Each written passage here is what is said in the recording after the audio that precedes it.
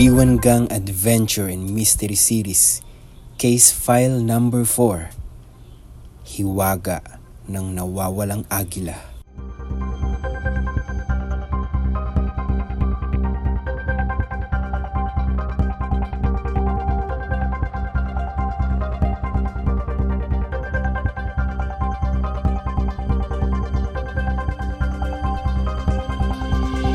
Kabanata Siyam, ang nawawalang kamera.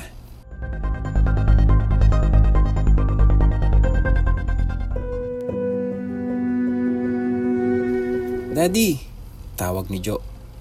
Mag-isang naglalakad ang ama galing sa arrival area ng paliparan. Ito ang unang lumabas sa mga pasahero na bagong dating na eroplano.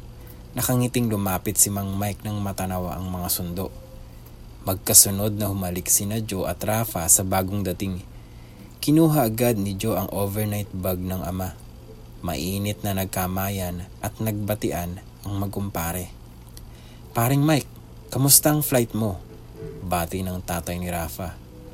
Very smooth, paring Roy. Si Maring Imelda, kamusta na? Maayos naman. Kaya lang, hindi na muna namin ipinaalam ni Rafa na narito ka. Paliwanag nito.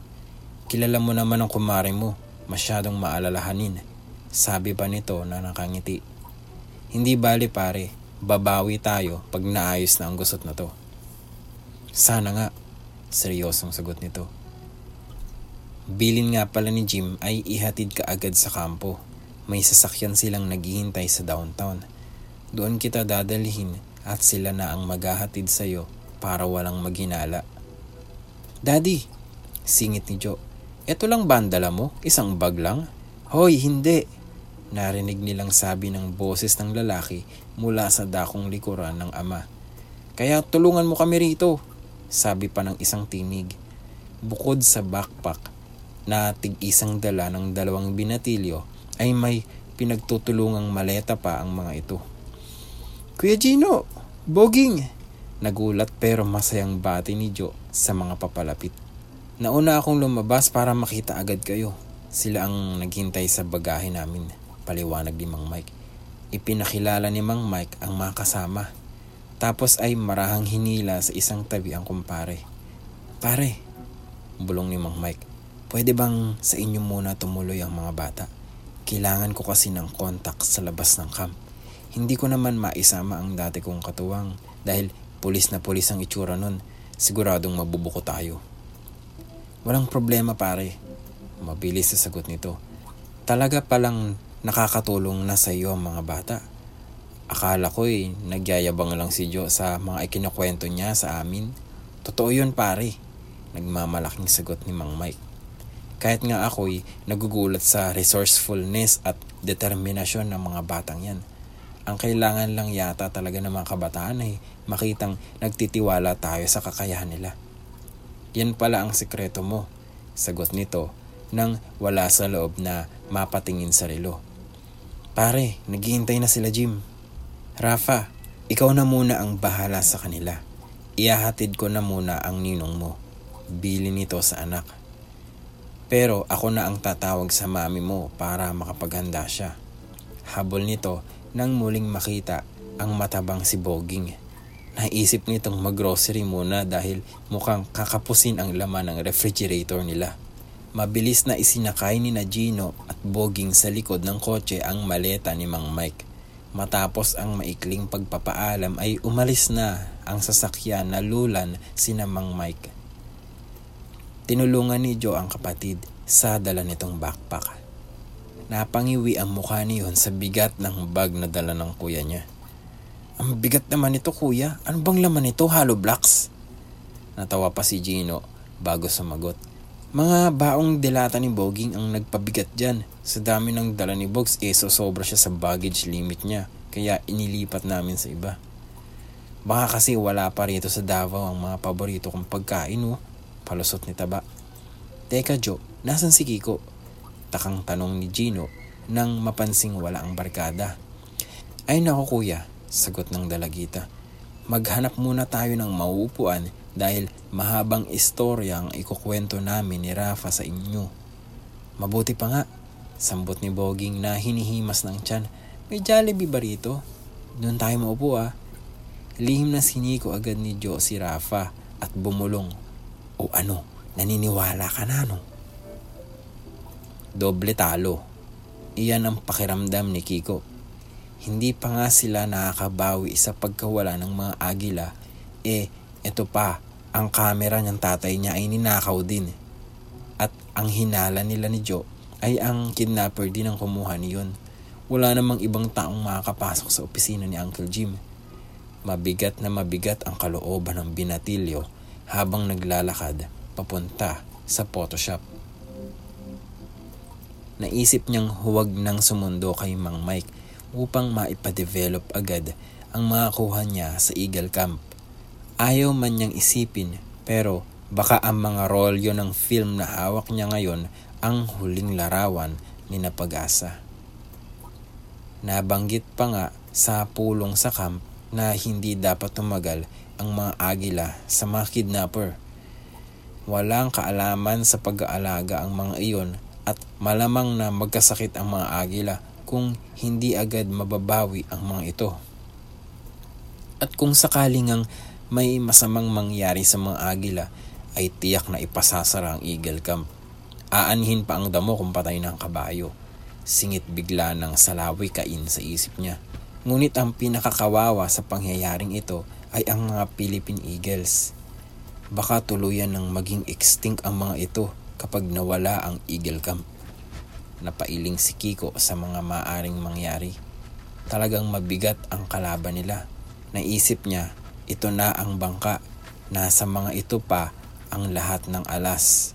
Si Kiko lamang ang customer sa Photoshop kaya mabilis siyang naasikaso ng sales lady. Nang ibulsa ni Kiko ang sukli niya ay tumuloy-tuloy iyon at nagkalansingan sa sahig. Butas ang bulsa ng pantalon niya. Pag minamalas nga naman naiinis na sabi ni Kiko sa sarili habang pinupulot ang mga nahulog na barya. Naka-squat siya sa sahig nang may pumasok na lalaki.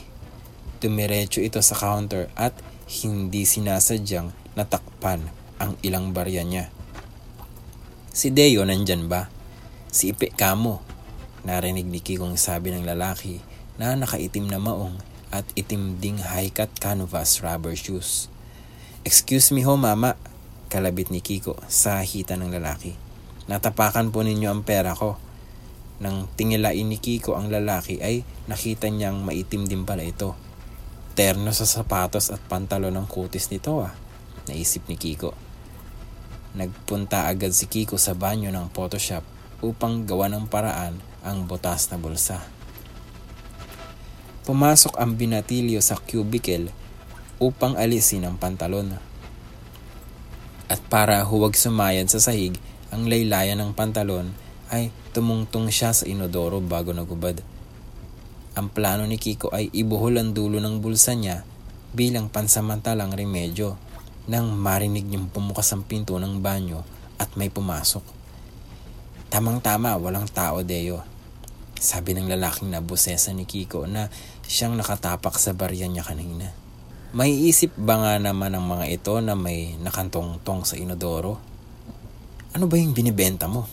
Tanong ng kasama nito. Nagtaka si Kiko sa narinig. Bakit sa CR nagbebentahan ng mga ito? Biglang kinabahan si Kiko. Baka pusher ang lalaking maitim. At baka isalvage ako pag nalaman na witness ako sa transaksyon nila. Pigilang hininga at hindi tuminag si Kiko sa ibabaw ng inodoro. Baka matunugan siya. Pag pinamalas ka nga namang talagaw, ulit ni Kiko sa sarili. Mapapatay pa yata ako nang walang suot na salawal. Nakakahiya. Muling nabaling ang atensyon ni Kiko sa dalawa nang marinig niya ang kaluskos ng binubuksang plastic bag. Ngunit kahit gustong gusto ay hindi sumilip si Kiko. Sa magkakamag-anak na malas ang inaabot niya ay naisip ni Kiko na huwag nang tuksihin si Lady Luck. Quality ang kamerang ito, made in Germany, sagot ng lalaking nagbebenta. Aba, bago pa to Ipe gulat na sabi ng Deo. Noon lang nakahinga si Kiko. Natawa sa sarili. Hindi naman pala drug deal ang nangyayari. Tinakot niya ang sariling imahinasyon. Leica pa. Mamahaling camera to ah. San mo nadali ipe? Leica? Iyon ang brand ng nawawalang camera ko ah. Sigaw ni Kiko sa sarili. Kinabahan na naman si Kiko. Napahigpit ang hawak niya sa pantalong hinubad. Baka nagkataon lang na pareho kami ng brand. Pero hindi pangkaraniwang camera ang Leica eh. Nagtatalo ang isip ni Kiko. At kung iyon ang camera ko, paano napunta sa lalaking ipi ang pangalan? Kilala kaya ito ng mga kidnapper? O baka kasabot ito? Napamulagad si Kiko sa huling naisip. Bukod sa nawawalang gwardyang si Kiko, ang camera lamang niya ang lead nila sa mga kidnapper. Kailangang matiyak niya kung iyon nga ang camera niya o hindi. Pero paano?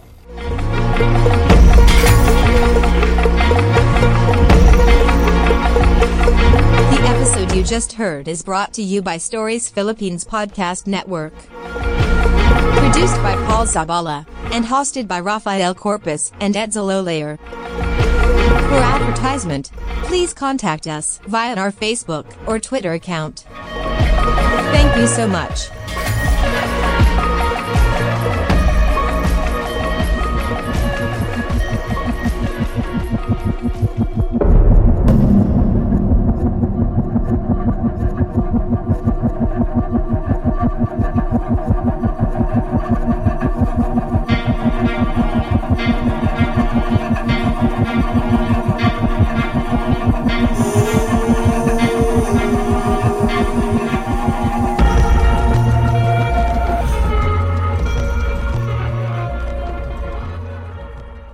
BetMGM has an unreal deal for sports fans in Virginia. Turn $5 into $150 instantly when you place your first wager at BetMGM. Simply download the BetMGM app and sign up using code Champion150. Then, place a $5 wager on any sport. You'll receive $150 in bonus bets, regardless of your wager's outcome. And if you think the fun stops there, the king of sportsbooks has plenty of surprises in store. Check out daily promotions, same-game parlays, live bets, and so much more. Download the app in Virginia today and get $150 in bonus bets instantly from your first wager. Only at BetMGM. BetMGM and GameSense remind you to play responsibly. See BetMGM.com for terms. 21 plus only. Virginia only. New customer offer. Subject to eligibility requirements. Rewards are non-withdrawable bonus bets that expire in 7 days. Please gamble responsibly. Gambling problem? Call 1-800-GAMBLER. Promotional offer not available in Washington, D.C.